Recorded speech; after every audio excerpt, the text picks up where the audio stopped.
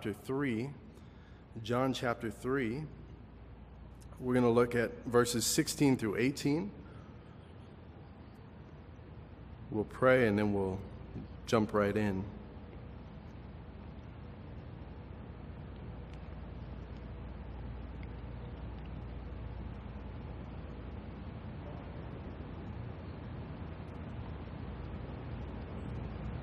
John chapter 3, beginning in verse 16, it says, "For God so loved the world that he gave his only begotten Son, that whoever believes in him should not perish but have everlasting life.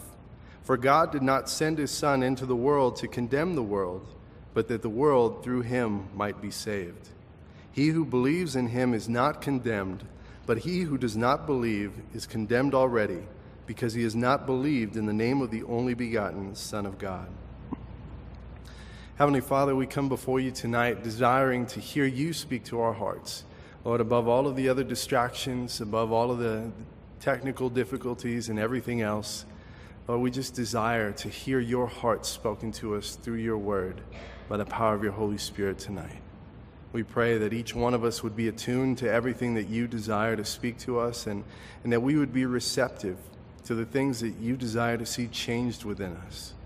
We ask for a fresh filling of your Holy Spirit tonight, that we would be fully prepared and empowered to understand the things that you're speaking to us and to apply them to our lives. We pray that you would remove any of the distractions, any of the worries, the anxieties of this day, of this life, and just allow us to be set and focused upon you tonight as we study your word. I also pray that you would order my thoughts, that you would give me your words to speak and not my own, and that you would be exalted, honored, and glorified in everything we say and do. And we ask and pray all of these things in the name of our Lord and Savior, Jesus Christ. Amen. So it's been an interesting day, as is always the case when I'm preparing to teach. And God always reveals so much on that day. You know, I'm extremely blessed every time I get the opportunity to share, not just because I enjoy teaching, but also because I enjoy learning. And it seems that's just one of the ways that God really ministers to me personally, is that as I'm studying, he's giving me so many things just for me, things that I just wouldn't have the time to share if I had a week. And it's just an awesome experience for me. It's an awesome time for me. But it's also a cool thing because I get to see some of the things that God is at work doing, not just in my life, but in my family's life, and also in my extended family's life, which is the congregation here at Calvary El Paso. And this time was no different. God has continued to just be abundantly faithful and gracious and merciful, and he, I believe, has really spoken to me some things that I think we need to be encouraged in. You know, a lot of times I get the opportunity and the privilege, but also the responsibility to exhort. But tonight I really feel like the main thing is to be encouraged in the things that we're doing. You know, recently there have been a lot of things that have taken place in our country. You know, on Wednesday nights we've also been going through all of the prophetic things that are about to happen. And when I say about to happen, I don't know. That could be today, it could be right now, it could be next week, it could be next year, it could be decades from now. But we know that things are setting up, that this is the end. You know, that we're getting closer and closer. We're obviously closer to the end than we've ever been before, and closer to the return of Jesus Christ. And as we continue to draw closer to that time frame, the world just keeps getting worse and worse and worse. And there are so many things taking place, and some of the things that have taken place since the last presidential election are alarming. I mean, just really, really alarming about the direction that we are taking as a nation. You know, one of the things that came up in the news recently was a confirmation hearing for someone that had been appointed to a White House position. The man's name was Russell Vought, and he was nominated to be the Deputy White House Budget Director by President Trump. And during his confirmation hearing, Vought was attacked, not physically, but he was verbally, viciously attacked by Senator Bernie Sanders for believing, just like we do, that Jesus Christ is the one and the only way. You know, as he went through, he just continually questioned him. He kept coming back at him, talking about a paper that this man, Russell Vought, had written in defense of his faith, in defense of the public statement of faith by his alma mater, Wheaton College. And one of the things that kept coming back was the word condemnation, to be condemned. Then he wrote, as the Bible clearly lays out, that aside from Jesus Christ, everyone is condemned to death, that we have been injected, if you will, with this sin nature, that from the time that we're born, we are sinners. We're sinners by nature. We're born into it, and that there's only one way for us to be reconciled. John 14:6, Jesus said to him, I am the way, the truth, and the life. No one comes to the Father except through me. Jesus made it very clear that he was the one and the only way. And then, as we just read in John 3:16 through 18, for God so loved the world that he gave his only begotten Son, that whoever believes in him should not perish but have everlasting life. It's a verse that we know, most of us by heart, by memory. It's a verse that has ministered to us in many different ways and has also challenged us to minister to others. But then he continues on in verse 17 and he says, for God did not send his Son into the world to condemn the world. That wasn't the purpose. But that doesn't mean that doesn't happen. But the purpose was not to condemn the world. The purpose was that the world, through him, through Jesus Christ, might be saved. That he who believes in him, believes in Jesus Christ, is not condemned, but he who does not believe is condemned already, because he has not believed in the name of the only begotten Son of God. And it's not about us condemning. It's not about us judging. It's not about us trying to hold people to a standard that we wouldn't hold ourselves to. It's not about any of those things. It's about believing that God is who he says he is, that he sent his Son, a part of the triune God, a part of the Trinity, that he sent his Son to die on the cross as a propitiation, the big word that we hear all the time, as a recompense, as the payment for our sins and for the sins of everyone in the world. And that we have this one opportunity. This whole life boils down to this one choice, whether we choose to believe in Jesus Christ as our Lord and Savior or not. And so we do believe that if you don't know Jesus Christ as your Lord and Savior, you are condemned. Not because we say so, but because God says so. Because he made it very clear in his word, but also we believe that he sent his Son so that no one would have to receive that condemnation, that damnation to hell, so that no one would have to endure that. We know as you go through the word of God that hell was not created for mankind. It doesn't mean that there aren't people that are going there. It doesn't mean that people aren't going there and they're not going to suffer. But it means that that wasn't the purpose of that place. The purpose of that place was a punishment for Satan and for all that fell with him. But if we don't choose Jesus Christ, if we don't acknowledge him as our Lord and Savior and then allow him to change our lives, because it's more than just saying words, it's more than just calling ourselves Christians. But if we don't acknowledge that and begin that relationship and begin that transformative process, then we're condemned. And as you go through, you can have debates, you can have discussions about all sorts of different merits, all the things that you could do and that you have done, the ways that you have earned your way into heaven, and yet none of those things matter in the grand scheme of things. None of those things matter when it comes time to be judged. That it's appointed to man once to die and to be judged. And we are not our own judges. It's not a jury selected by our peers. It's a holy, perfect, righteous, unfailing, all-knowing, omniscient God. And he's the one that does the judging. And so in comparison to him, all have fallen short of the glory of God. And so we know all of these things. But as this man, Russell Vought, was going through this confirmation hearing, this Senator Sanders kept coming back to this phrase that he had used, that those, particularly in the context of the piece that he had written, he was talking about Muslims, but it extends to everyone, that those who do not acknowledge Jesus Christ as the only begotten Son of God and the only way to heaven stand condemned.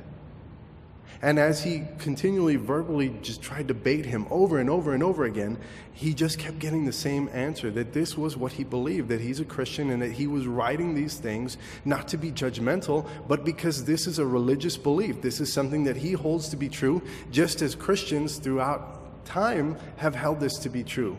Since Jesus died on the cross and was resurrected, we've held this to be true. And then the conflict ended by Senator Sanders coming out and saying in his own words that these people are not what this country is all about. Basically, in effect, saying that Christians are not what this country is all about, and that being a Christian and believing, holding a biblical view of salvation and in effect condemnation, that holding a biblical Christian view of condemnation and salvation is a disqualifying factor in being named to a government post. I mean, that should just blow you away.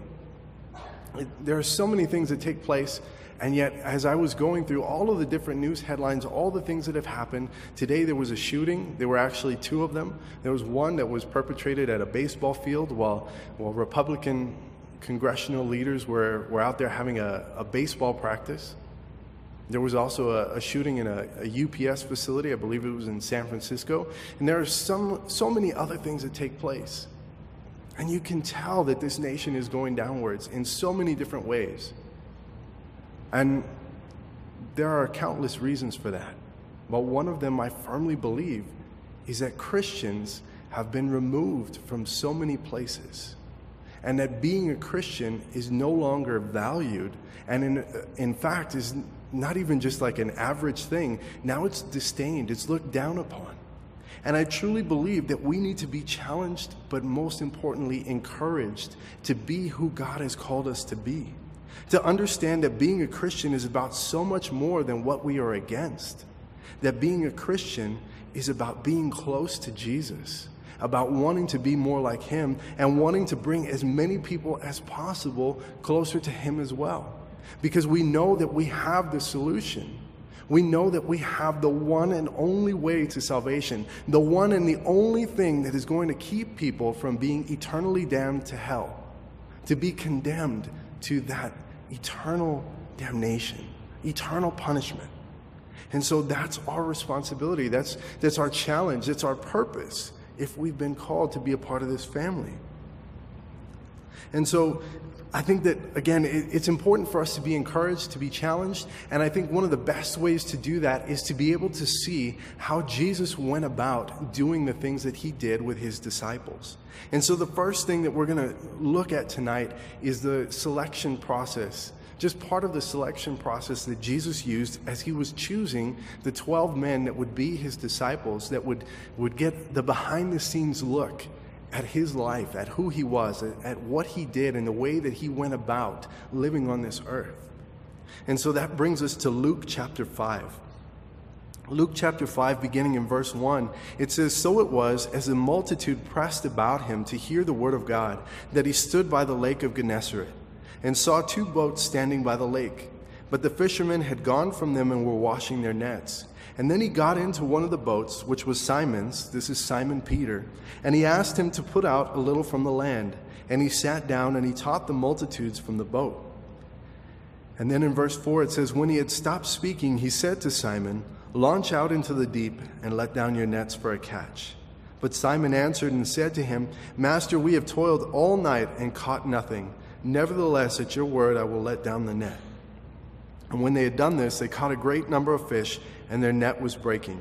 So they signaled to their partners in the other boat to come and to help them, and they came and they filled both the boats, so that they began to sink. And when Simon Peter saw it, he fell down at Jesus' knees, saying, 'Depart from me, for I am a sinful man, O Lord.'" And so just a little bit of background that takes place right before this chapter. Jesus has already begun the working of his ministry here on the earth. You know, he's obviously done so many things that weren't recorded, that we don't even know about as he was growing up. But now he's gotten to the place where it's time to start his earthly ministry. And immediately prior to that, he goes out into the wilderness and he's tempted. As he's fasting, as he's praying, he's tempted for 40 days and 40 nights. And Satan comes and he does all of these things, but the Spirit of the Lord, the Holy Spirit, comes upon Jesus in a great and mighty way. Obviously, he's able to endure the temptation, to remain completely perfect and blameless without fault. And then he goes about and he's starting to teach and he's sharing all these things, and the multitudes are starting to gather. And that gets us to chapter 5, where these multitudes have gathered and he's kind of tried to get away from them, but they've followed him. And so he goes, and as the multitude pressed about him to hear the word of God, that he stood by the edge of the lake and he sees these boats there, these fishermen's boats. And so he gets into one, and it's Simon Peter's. Now, one of the things that we obviously have to understand if we are children of God, if we believe the Bible to be true, if we believe God to be who he says he is that there's nothing that happens randomly or by chance.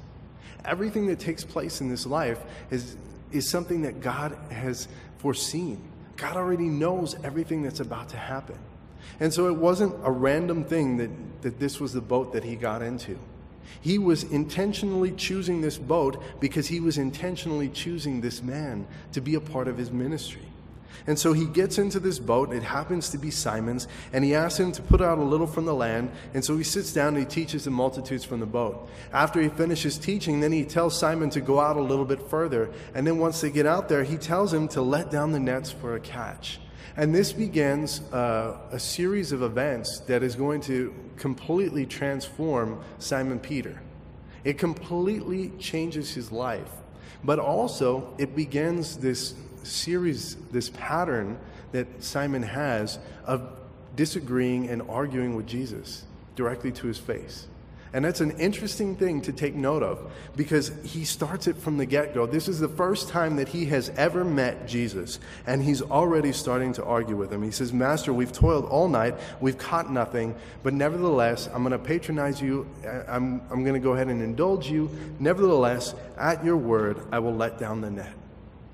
And so then they go ahead, they let down the nets, and when they've done this, they catch a great number of fish, so much so that the net was breaking, that they had to call their partners in the other boat. The partners in the other boat come, and it's still so much that the boats are about to sink.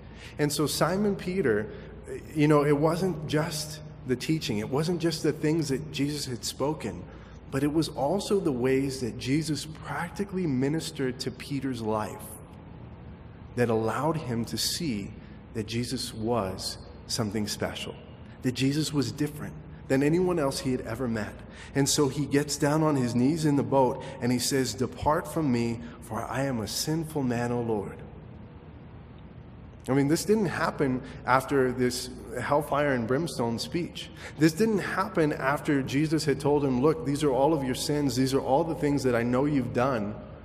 It happened as Jesus was ministering directly into his life, while being holy and perfect and righteous and without blame.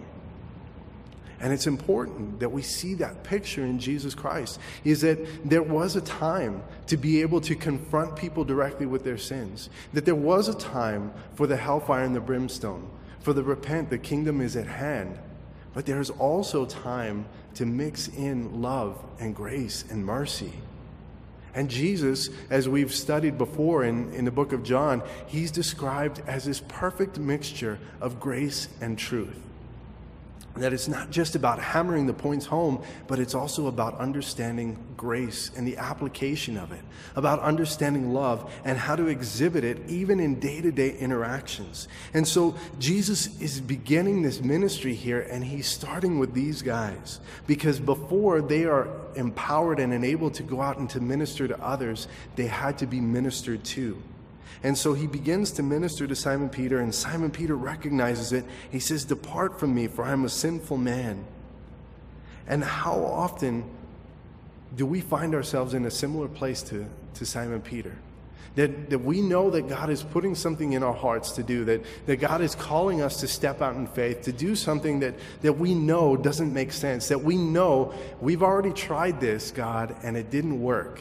I've already talked to this person before about you and it didn't work. Or I've already taken a stand and I watched as all of these people ripped me on social media.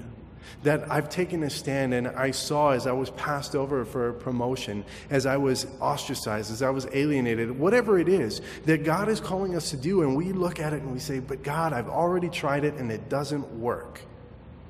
And we begin to argue with God, and we have this conversation, and if we're lucky, if we're blessed enough, we recognize quickly enough that we need to just go ahead and indulge Jesus, to indulge the leading of the Holy Spirit in our lives, and then we step out and we do it, and God does this miraculous thing, and we are reminded of how far above our thoughts and our ways God truly is.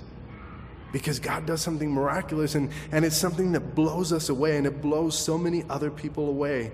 And Jesus knows exactly what he's doing all the time. And it humbles Peter just as it should humble us. So much so that they dropped everything and they followed after him.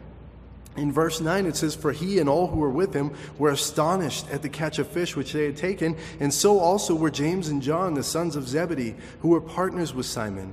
And Jesus said to Simon, 'Do not be afraid. From now on you will catch men.' So when they had brought their boats to land, they forsook all and followed him." And that was what Jesus was getting to. That was the point of this whole exchange, this whole interaction. It wasn't so that they could get all of these fish. It was so that he could begin to get to their hearts. Jesus wasn't trying to humiliate them or to make them feel foolish or dumb. He was simply showing them that he knew a better way, that his ways were so much better than their ways. The goal here was obviously not to select the sharpest tools in the shed, though. Because if he was going to do that, he would have gone to a synagogue. He would have gone to some sort of an institution of higher learning. He would have gone and he would have gotten a person that was extremely successful in business, or a successful politician, or any number of different places that he could have gone, and yet he chose to go and to get an uneducated group of fishermen. And this was where he started, because the goal here was to select men who could be used for the glory of God to shine through. And Jesus would continue the search for these men later on in the chapter, jumping all the way down to verse 27. In Luke chapter 5, it says, "After these things he went out and he saw a tax collector named Levi sitting at the tax office. And he said to him, 'Follow me.' And so he left all, rose up and followed him." That was all it took. And then Levi gave him a great feast in his own house, and there were a great number of tax collectors and others who sat down with him. And their scribes and the Pharisees complained against his disciples, saying, "Why do you eat and drink with tax collectors and sinners?" And Jesus answered and said to them, "Those who are well have no need of a physician, but those who are sick. I have not come to call the righteous, but sinners to repentance." And so even in the midst of this, as he's calling out to fishermen, as he's calling out to a tax collector, again, of all the people in Israel that he could have chosen from, these are definitely not the best places that any sane person would have thought of. Of all the people in Israel, some of the least worthy for religion were the tax collectors, because they were thieves and they were often dishonest, and the fishermen, who couldn't be trusted to handle the religious texts because of their lack of education. And yet this was exactly where Jesus began. This was exactly where Jesus began, because he knew that they would recognize their need for a Savior. They would recognize their need for a Savior. I can't tell you how many times I've had conversations with different people in all different walks of life, all different ages, all different socioeconomic groups. And one of the things that tends to come up is salvation, and how do you get to heaven, and whether or not there's a need for Jesus. And so many times I hear, "Well, I'm a good person, and so I go to church every now and then, and God and I have an understanding." And the words change, the phrases are different, but the general gist of it is that God and I have an understanding. I try to do good, especially when I'm at church, and the rest of the time, he kind of lets me be. He lets me do what I need to do, and at the end, everything's going to weigh out, and I've done a little bit more good in my life than bad, and so God's going to let me into heaven. And that's a thing that even has spread inside the churches nowadays in America. It's this idea that you can get into heaven by your own merit, on your own doing. And so many people are so far from the kingdom of God because they feel they are so good and so close to the kingdom of God. And it's a scary thing to think about, because I would suggest to you that the people that are farthest from the kingdom of God are the people that truly believe they're the closest to the kingdom of God apart from Jesus Christ. The people that think that they're good people, that they've done all of these things, that they're good, they're innately good. Those are the people that have the hardest time recognizing their need for a Savior. And this was exhibited in the very things that Jesus was encountering here. Because the Pharisees were so far from the kingdom of God, despite being so well-versed in the religious texts, so well-versed in all of the prophecies that pointed to Jesus, so well-versed in the Old Testament of the Bible, that really speaks about Jesus in so many different ways, and yet here is Jesus standing in front of them, and they can't recognize him.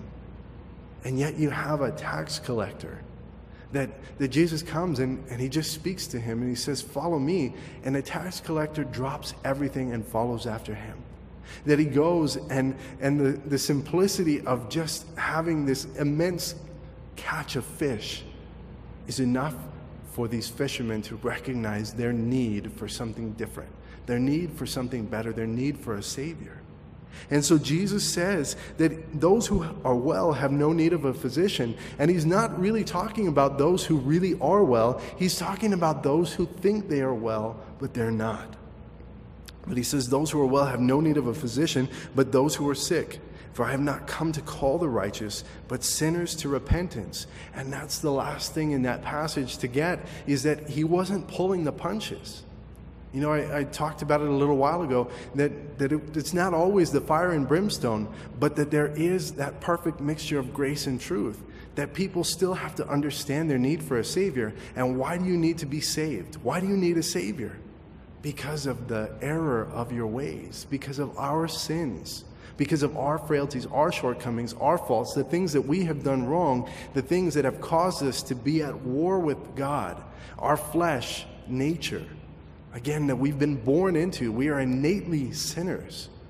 And we have need of a Savior to save us from the judgment of our own making. Because we are the ones that are committing the sins. And so we need Jesus Christ. And so we need to be able to recognize that before we can really be saved. And that goes for anybody. And so this is part of what we've been called to do.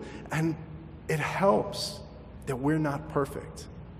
You would think that that would be a disqualifying factor in ministry. And not just ministry, talking about being a pastor or an elder or a ministry leader per se, but that it would disqualify you from being able to talk to somebody else about Jesus. But in reality, this is the one group, the one association that you actually have to not be qualified in order to get into. Because Jesus didn't come to save those who were well, those who thought they didn't need him. He came to save those who were lost and recognized it. And so that's who we are. That's who he's called us to be the sinners that are being continually challenged and changed by his love, his grace, and his mercy. But then to go out and to do something about that.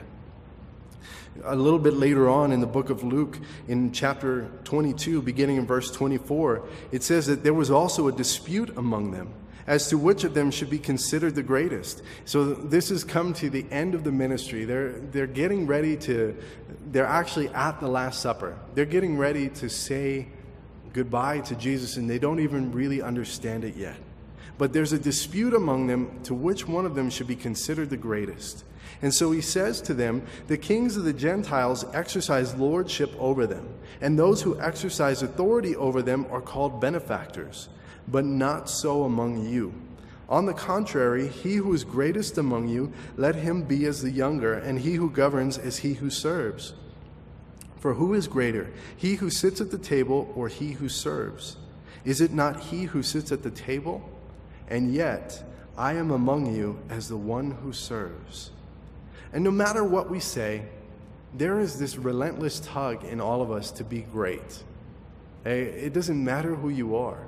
And it might manifest itself in your life not as this egocentric thing where you're trying to be great, but maybe it manifests itself as this fear of being worth nothing, this fear of your life having no meaning, having no value. But really, in effect, it's the same thing. It's this desire to be worth something, this desire to be great, this desire to be esteemed, to be looked up to be cared about, to be thought of. All of these things, they're ingrained within us. And so this is an innate thing that Jesus is trying to get them to understand, that in and of itself it's not bad, but it has to be directed into the right place. Because if we are looking to be great in the eyes of men, then we have missed the mark. That we are supposed to be looking to be great in the eyes of God. And so he says to them that the kings of the Gentiles, they do all of these things. They exercise lordship over them, and those who exercise authority over them are called benefactors, but that's not the way it's supposed to be with you. There's a reason that one of the terms that is often used for pastor is minister. Because part of our job, part of our calling is to minister to people, to pour into the lives of the congregation, to pour into your lives, to minister to you, to serve you, to help you, to be there for you as an extension of God, to be there to help, to do the things that God has called us to do, to empower and to prepare you to then go out and to do the same into the lives of others. That he's called us for the edification of the body of Christ, for the preparation of the work of ministry, to go out and to further expand the family of Christ. Sometimes we use the word or the phrase kingdom of God, and that's true, and it's valued, and it's important, and we need to understand that that's what it is. But we also need to understand that being a part of the kingdom of God means that you are a part of a family that is supposed to love each other, a family that is supposed to pour into the lives of each other, a family that is supposed to care about the things that happen, not just the good things, but also the bad things. A family that is not supposed to judge for the sake of judging and condemning, but a family that is supposed to help each other be held accountable, so that as iron sharpens iron, we can sharpen the countenance of our friends, that we can grow together towards the Lord, that we can grow in our relationship with him. And so part of that is to serve. We are called to serve. And Jesus was showing them this better way to fulfillment, to be a servant of all. You know, I am personally truly blessed in so many different ways, but one of the greatest is by my family. You know, to be blessed with a beautiful and loving wife, and to be blessed with 4 amazing children. You know, it is truly, I cannot stress to you enough the blessing that they are to me. And one of the things that has happened in my life, and this is just a simple thing, this is not the whole of learning to be a servant, okay? But one of the simple ways that God began to show that to me about what it means and what it's like, what it's supposed to feel like, what it's supposed to look like, is when you start getting towards Christmas or towards a birthday. You know, there was a time in my life, not just when I was a kid, but even as I was grown, before I was married, before I had kids, that Christmas and birthdays, you know, it was all about me. You know, where am I going to go? Where are people going to celebrate me? What are people going to get me? And obviously, let's not beat around the bush. Some of that's selfish. Let's be real. We all have that in us. But some of it is just wanting to be appreciated. Wanting that extra, I guess, affirmation. That's part of the fulfillment for us. But one of the things that has happened in my life is that as I have grown in my relationship with my wife in our marriage, as I've watched my kids grow, you know, my oldest daughter is getting ready to be 7. Our youngest is going to turn 1 at the end of this month. But as I've been able to watch them grow, one of the greatest differences in Christmas is being able to see the joy on their faces. It really no longer is about all the things that I want or the things that I could get or that I'm hoping for. It's really about all the things that I'm going to be able to give to them. And not just gifts, not just things that I can buy, but it also extends to parts of me, my life, my time, my affirmation, my love expressed towards them. Whatever it is that I can do to help them feel appreciated, to minister to them, to pour into their lives.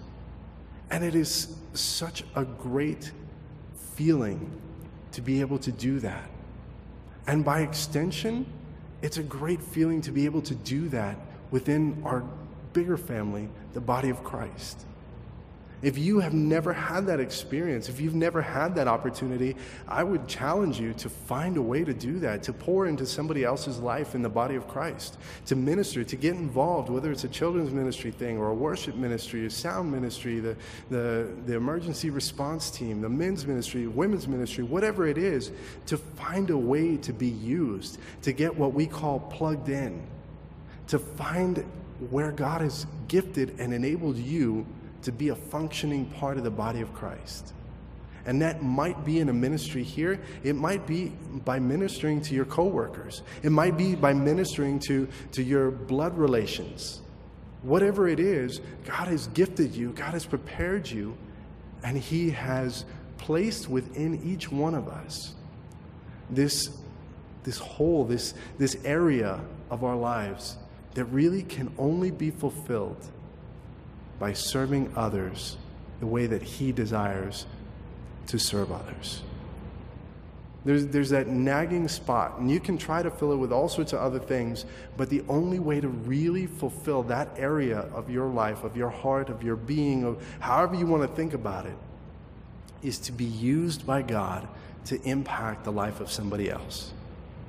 And it's an awesome feeling. It is an awesome, awesome blessing. And again, just in a microcosm, in a small way, to be able to see that, to understand what that looks like, what that feels like, just to be able to think about the difference between receiving a gift and giving a gift. That when you can really get to a place where you enjoy watching someone's face light up by something that you have done for them, as much as you receive fulfillment and enjoyment for receiving something that somebody else has done for you. And that's what it means to serve. But service also includes sacrifice. God is sending us out into the world to do these things, and He knows that it's a rough place out there. Jesus sent the disciples out, and He's sending us out in the same way. In Acts chapter 1, verses 4 through 8, Jesus has already gone through the crucifixion. He's already gone through everything leading up to the cross. He's already overcome the power of sin and death. He's been resurrected. He's already appeared to the disciples, to so many others over the next few weeks. And now He's gotten to the place where it's time for Him to ascend to heaven. And this is one of the last things that He tells these followers of His before He leaves. And being assembled together with them, in verse 4, He commanded them not to depart from Jerusalem, but to wait for the promise of the Father, which He said, "You have heard from me. For John truly baptized with water, but you shall be baptized with the Holy Spirit not many days from now." Therefore, when they had come together, they asked Him, saying, "Lord, will you at this time restore the kingdom to Israel?" So they knew that the kingdom was coming. They knew that Jesus was and is the King, that He is the King of Kings, the Lord of Lords, that He is the Son of God. They knew all of these things, and they knew from the things that He had spoken that there was a time coming that it was not going to just be true in heaven, but that it was going to be true physically here on the earth. And so they're asking Him, is this the time? You know, you've been around now, you overcame sin and death. Like, what more could there possibly be? So is this the time? Is this when it's going to happen? And in verse 7, He says to them, "It is not for you to know times or seasons which the Father has put in His own authority, but you shall receive power when the Holy Spirit has come upon you." So He tells them, look, it's not right now, and it's not for you to know when it's going to happen. But it is for you to wait and to be prepared, to be empowered, then to go out and do something, because then He says, "And you shall be witnesses to me in Jerusalem and in all Judea and Samaria and to the end of the earth." And that is the same calling that God has placed on our lives, is for us to wait to receive that power from on high, to receive what we would call the baptism of the Holy Spirit, the coming upon, the empowering of the Holy Spirit. You know, it's something that I think is just grossly undervalued within the Western church, and it's something that's not fully understood by many people. But there's an additional work of the Holy Spirit. The first thing is to convict the world of sin. You know, that the Spirit is in the world, and that's how we recognize our need for a Savior. The second thing is to bring us to Him and to enable us to try to live rightly, to enable us to do the right things, to be able to hear Him speak to our hearts through His Word, through many other ways. But then there's the coming upon, the being empowered, the being imbued, to be given spiritual gifts, to be enabled and prepared to go out and to bring others into the family. And so he says to wait to receive this power when the Holy Spirit has come upon you, and then you will go out and you will be used for the kingdom of God. You will be used for my ministry here on the earth, that you will be empowered, you will be prepared. And so God is preparing us, He's leading us, but He's also calling us to use the things that He had already given us. And one of those things is logic. God has called us to be logical. He's called us to be practical and to be realistic at the same time. Coming back to Luke chapter 22 in verses 35 through 38, he said to them, "When I sent you without money bag, knapsack, and sandals, did you lack anything?" So there was a time earlier on in his ministry that he had sent them out and he told them, don't take anything.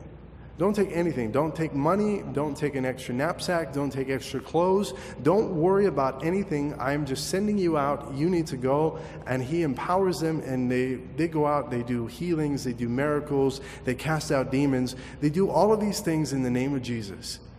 And he sent them out to do that, and he told them, don't take anything. But this time he says, did you lack anything when I sent you out? And they said nothing. But then he said to them in verse 36, but now he who has a money bag, let him take it, and likewise a knapsack. And he who has no sword, let him sell his garment and buy one. For I say to you that this which is written must still be accomplished in me. And he was numbered with the transgressors. For the things concerning me have an end. And so they said, Lord, look, here are 2 swords. And he said to them, it is enough. And this phrase that he's using there, it is enough, he's not talking about the swords. Hey, 2 swords, that's going to be all we need. Because we already know the rest of the story, that there's this angry mob that comes to get Jesus. 2 swords was definitely not going to be enough without the power of God. And with the power of God, they definitely didn't need any swords. So when he says it's enough, he's not talking about the swords. He's telling them, that's enough. This part of the conversation is over. You don't need to worry about that yet. And later on, they're going to start to see it. They're going to start to understand it. And they'll be reminded of something that they were told back in Matthew chapter 10, verses 16 through 22. He says, behold, I send you out as sheep in the midst of wolves. He knows exactly what he's calling us to do. He knows that he is sending us out in many ways defenseless of our own means, that there's not enough of us to be able to accomplish the things that he's calling us to do. There's not enough of us to battle against the enemy the way that we are going to need to do. He says, behold, I send you out as sheep in the midst of wolves. Therefore be wise as serpents, as harmless as doves. But beware of men, for they will deliver you up to councils, and they will scourge you in their synagogues. They will scourge you in their synagogues, in their churches. You will be brought before governors and kings for my sake, as a testimony to them and to the Gentiles, that you are going to be attacked in the presence of the government, of government officials, of government leaders. But then he says, when they deliver you up, do not worry about how or what you should speak, for it will be given to you in that hour what you should speak. For it is not you who speak, but the Spirit of your Father who speaks in you. Now brother will deliver up brother to death, and a father his child, and children will rise up against parents and curse them to be put to death. And you will be hated by all for my name's sake, but he who endures to the end will be saved. Jesus wasn't sugarcoating it for them. He wasn't sugarcoating it for us either. He knows that it's difficult. He was crucified. He obviously knows that it was difficult. He knows that the things that he went through, that there were going to be many that would follow him, that were going to have to go through very similar things physically. None of us have to go through the same battles that he went through spiritually.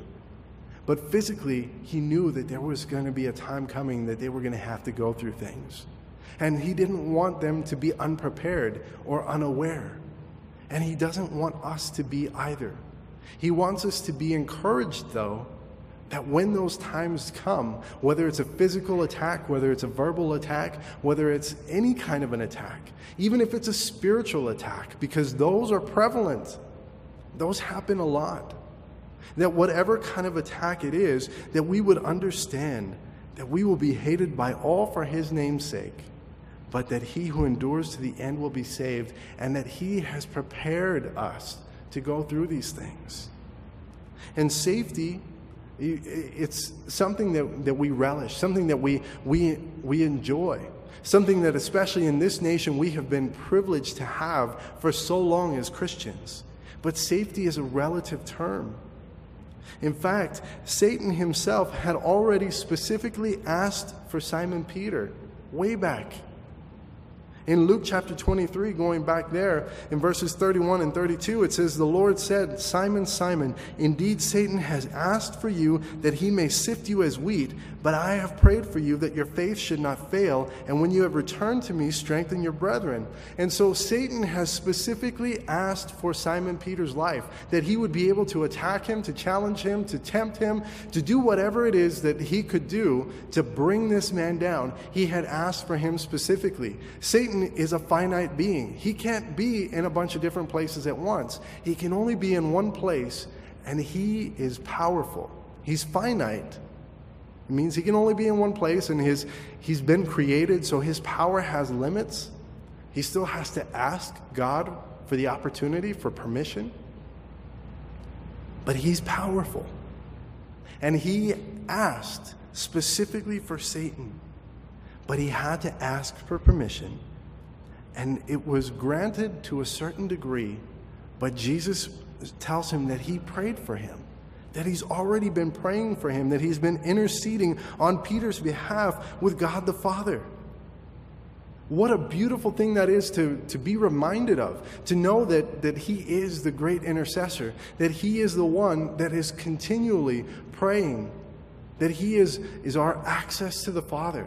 To know that we don't even know what things we ought to pray for, but that the Spirit makes groanings and utterings which cannot be heard or understood on our behalf. And so Simon had been asked for, and yet Jesus had been praying for him. And Peter, though, that wasn't enough. You know, Jesus is telling him, hey, look, man, Satan really wants to mess up your life. I'm telling you right now, this is, without a doubt, this is Jesus, the Son of God, and he is telling Peter, Satan wants to mess you up. And Peter's response is, don't worry about it. I got it. I'm ready to die with you. It says in verse 33 that Peter said to him, Lord, I'm ready to go with you both to prison and to death. Don't worry, Jesus, I've got your back. He says, I've got this. Don't worry. But then Jesus tells him, I tell you, Peter, the rooster shall not crow this day before you will deny 3 times that you know me. And how many times have we felt something so strongly just like Peter? That we know an attack's coming, that God has revealed that to us, whether it's through somebody else, whether it's through just your time of prayer with the Lord by yourself, whatever way it is, that you know the attack's coming and you just know you are fully prepared and you've got this, and you fall flat on your face. I've done it countless times. That's why Paul's exhortation to walk circumspectly, not as fools, to constantly have your head on a swivel, to be aware of your surroundings spiritually as well as physically, is so meaningful to me, because there have been times where I have felt like I could just conquer the world, and I have fallen flat on my face because I wasn't prepared, and I wasn't looking to Jesus, I was looking to myself. And that's what Peter was doing here. Peter knew that without a doubt he would go to death. But Jesus loves Peter so much that he tells him the truth about his own heart, that Peter was going to deny Jesus 3 times before the night was over, and he guaranteed it. Peter even proceeded to defend Jesus Later on in Luke 22, verses 49 through 51, and in John chapter 18, verses 10 and 11, we see that there's this altercation that takes place when they come to get Jesus, and Peter takes one of the two swords that they had against this whole mob, and he slices off a servant's ear. And I've talked about this before. Of all the people that you could pick, why would you pick the servant? Like, if you were really trying to defend Jesus, wouldn't you pick the biggest, baddest guy there and try to make a statement? But Peter picks the servant for whatever reason. Maybe he was the closest. I don't know. But whatever it was, Peter picks this guy and he cuts off his ear. Because I'm willing to go to prison, even die for you. And Jesus says, look, it's not the time. This isn't the way. He heals the man's ear and Jesus goes with him. And then what happens later on in Luke 22:54, it says, having arrested Jesus, they led him and brought him into the high priest's house. But Peter followed at a distance. So you're already starting to see the distance grow. Now when they had kindled a fire in the midst of the courtyard, sat down together, Peter sat among them, and a certain servant girl, seeing him as he sat by the fire, looked intently at him and said, this man was also with him. But he denied him, saying, woman, I do not know him. After a little while, another saw him and said, you also are of them. But Peter said, man, I am not. And then after about an hour had passed, another confidently affirmed, saying, surely this fellow also was with him, for he is a Galilean. But Peter said, man, I do not know what you are saying. And immediately while he was still speaking, the rooster crowed, and the Lord turned and looked at Peter. And this was not a coincidence. In that moment, after the rooster crowed, after he had just denied Christ for the third time, Jesus turned and he caught Peter's eye. And then Peter remembered the word of the Lord, how he had said to him, before the rooster crows, you will deny me 3 times. And so Peter went out and he wept bitterly. And how many times have we felt that? Because we have denied Jesus Christ, whether overtly because we said we weren't Christians, or that we didn't believe all those things, or maybe we've done it by our actions, or maybe we've done it just by failing to acknowledge Jesus in the presence of others. You know, sometimes it's as simple as, you know what, we're in a public place, we're at a restaurant, this is a family gathering, you know, do I really need to pray? Like, could I just skip it right now? I think God's going to understand. How many times have we denied Jesus and then been shown our sin, be shown our failure, and have our hearts broken and torn because of it, and maybe even to feel condemnation from the enemy as Satan comes in and he starts planting all these thoughts and these doubts that, well, you know, if you were such a great Christian, you wouldn't have done this, so how could you possibly now minister into the life of somebody else? How can you possibly talk to somebody else about their hurt, about their brokenness, about their need for a Savior, about their sin, when you're doing these things that you just did? I'm not going to ask you to raise your hands, but I think that all of us can relate to that. I think at one point or another, and probably more often than we would care to admit, we find ourselves in that place where we are broken because we recognize that we have failed to acknowledge Jesus Christ as our Lord and Savior. Peter denied Jesus 3 times, just like he was told he would, but Jesus also told him something else that is important that we remember and not skip over. Going back to Luke 22:32, he says, but I have prayed for you, that's the first thing, that your faith should not fail. That's the second thing. And then the last thing is, when you have returned to me, strengthen your brethren.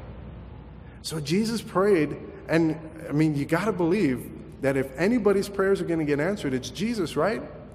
So if Jesus prayed that Peter's faith would not fail, that's a prayer that was answered. So that means that despite all the things that Peter just did, and all the ways that he continued to fail, because he wasn't perfect, we don't know all the other things that he did, but we know he wasn't perfect, that his faith never failed, that it faltered, that he made mistakes, that he still had issues, that he even denied Christ 3 times, literally denied knowing him. And yet that didn't count in God's eyes as his faith failing. What a beautiful encouragement that should be for us, to understand that we are going to make mistakes. but that we can still be restored and we can still be used. So the first thing was that he prayed for him, and Jesus and the Spirit are praying constantly for us. But the second thing is that part of that is that our faith would not fail. That if we are children of God, if we have truly come to know Jesus Christ as Lord and Savior, given our lives to him and are being transformed, then our faith cannot fail. It can falter because it is meager and our strength is small, but it is that small, meager amount of faith in a great God that does immensely powerful and amazing, extraordinary things. And that faith cannot fail because of who it is in. Not because of who is holding it, but because of who it is in, and that's in Jesus Christ. And so he says that your strength should not fail. And then the last thing there was the encouragement, the exhortation that when you have returned, when you have been restored, when you have been reconciled back unto me, that then you would go and you would turn around and you would strengthen your brethren. That instead of allowing the enemy to knock you down and to keep you there, to keep you feeling that condemnation, to keep you feeling like you can't minister into the life of somebody else, to instead be challenged and encouraged to get back up, to be restored, and then to turn around and to use your own life, your own experiences in the way that God has ministered to you, the way that God has shown his grace, his mercy, and his love to you, and has empowered you with his Holy Spirit to then turn around and strengthen your brethren who also struggle, who also fail, who also fall. That's what it's about. Because we are a family. We need to be a family, especially now, as the days are growing closer to the return of our Lord and Savior, Jesus Christ. I talked about it already. This world, especially, we see it clearly in this nation. There are so many things that are taking place even now that 10 years ago seemed crazy. 20 years ago, you never would have thought things would happen. And yet now they've just become commonplace. So many different social issues. Social justice is what they're calling it. It's not justice. It's injustice. It's unholy. It's unrighteous in so many different ways. And yet God has called us to live here. Not for eternity, but for a time, and while we're here, for a purpose. That we would be able to bring others to him. His love, his power, his grace are shown through us as he restores us, and he continues to work not only in us but also through us. And the last thing that I want to leave you with tonight is to understand that evil is not as dumb as we would like to believe. In Luke 22:52 and 53, Jesus said to the chief priests, the captains of the temple, and the elders who had come to him, "Have you come out as against a robber with swords and clubs? When I was with you daily in the temple, you did not try to seize me, but this is your hour and the power of darkness." The enemy is not dumb. The enemy is smart. Obviously not as smart as God, but the enemy is smart. The attacks, they come fast and furious, and they come in the exact right places. They come in all of the weak links in your armor. And that's why it's all the more important that we stay close to Jesus, that we walk with our heads on a swivel, that we walk circumspectly, not as fools, redeeming the time, that we are empowered, that we are filled with the Holy Spirit, that we are aware of these things. In 1 Peter chapter 5, again, this is Peter talking. He, of course, understood it. Chapter 5, verses 8 through 11, he says, "Be sober, be vigilant, be aware, because your adversary, the devil, walks about like a roaring lion, seeking whom he may devour. Resist him steadfast in the faith, knowing that the same sufferings are experienced by your brotherhood in the world, but may the God of all grace, who called us to his eternal glory by Christ Jesus, after you have suffered a while, perfect, establish, strengthen, and settle you. To him be the glory and the dominion forever and ever. Amen." So he says, after you've suffered for a little while, he didn't pull the punch. He didn't say, before you suffer for a little while, before you ever have to endure hardship. He says, all who call me Lord and Savior, all who come to me, all who know me, all who love me, all who proclaim me, you're going to face persecution.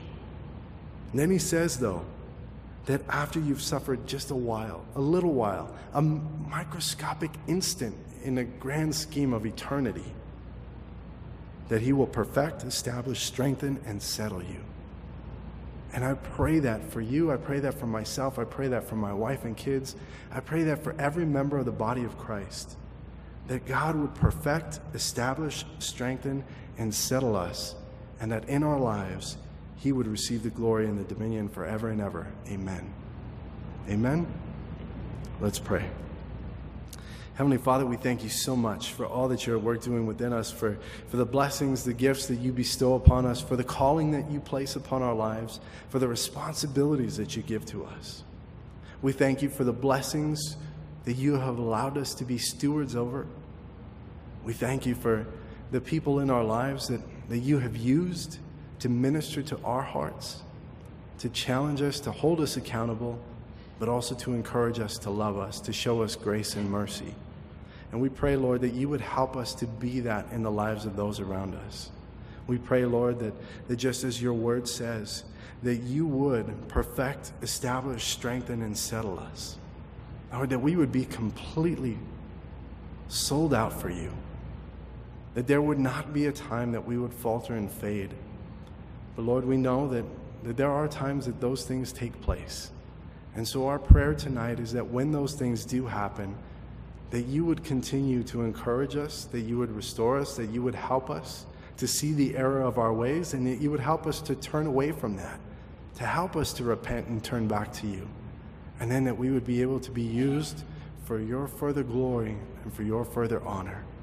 We pray, Lord, for each of the families represented in this room tonight and for those that are joining us over the internet. Oh, we just pray for your protection upon our families. Lord, the attacks are coming fast and furious in this country, and yet even then, still not nearly as bad as for our brothers and sisters in so many other places of the world. So we pray for the protection of our families, but we also pray for the protection of our brothers and sisters across the globe, for all those that are being beheaded, for those that are being crucified, that are being beaten, that are being abused in so many different ways. Lord, we pray for their protection. We pray for their strength, for their encouragement. We pray, Lord, that you would still be honored and glorified in their lives, in our lives, and in everything that is said and done on this earth. And so we give you all that we are. We commit ourselves to you and to the furtherance of your family here on this earth. And we ask and pray all of these things in the name of our Lord and Savior, Jesus Christ. And everyone said, amen.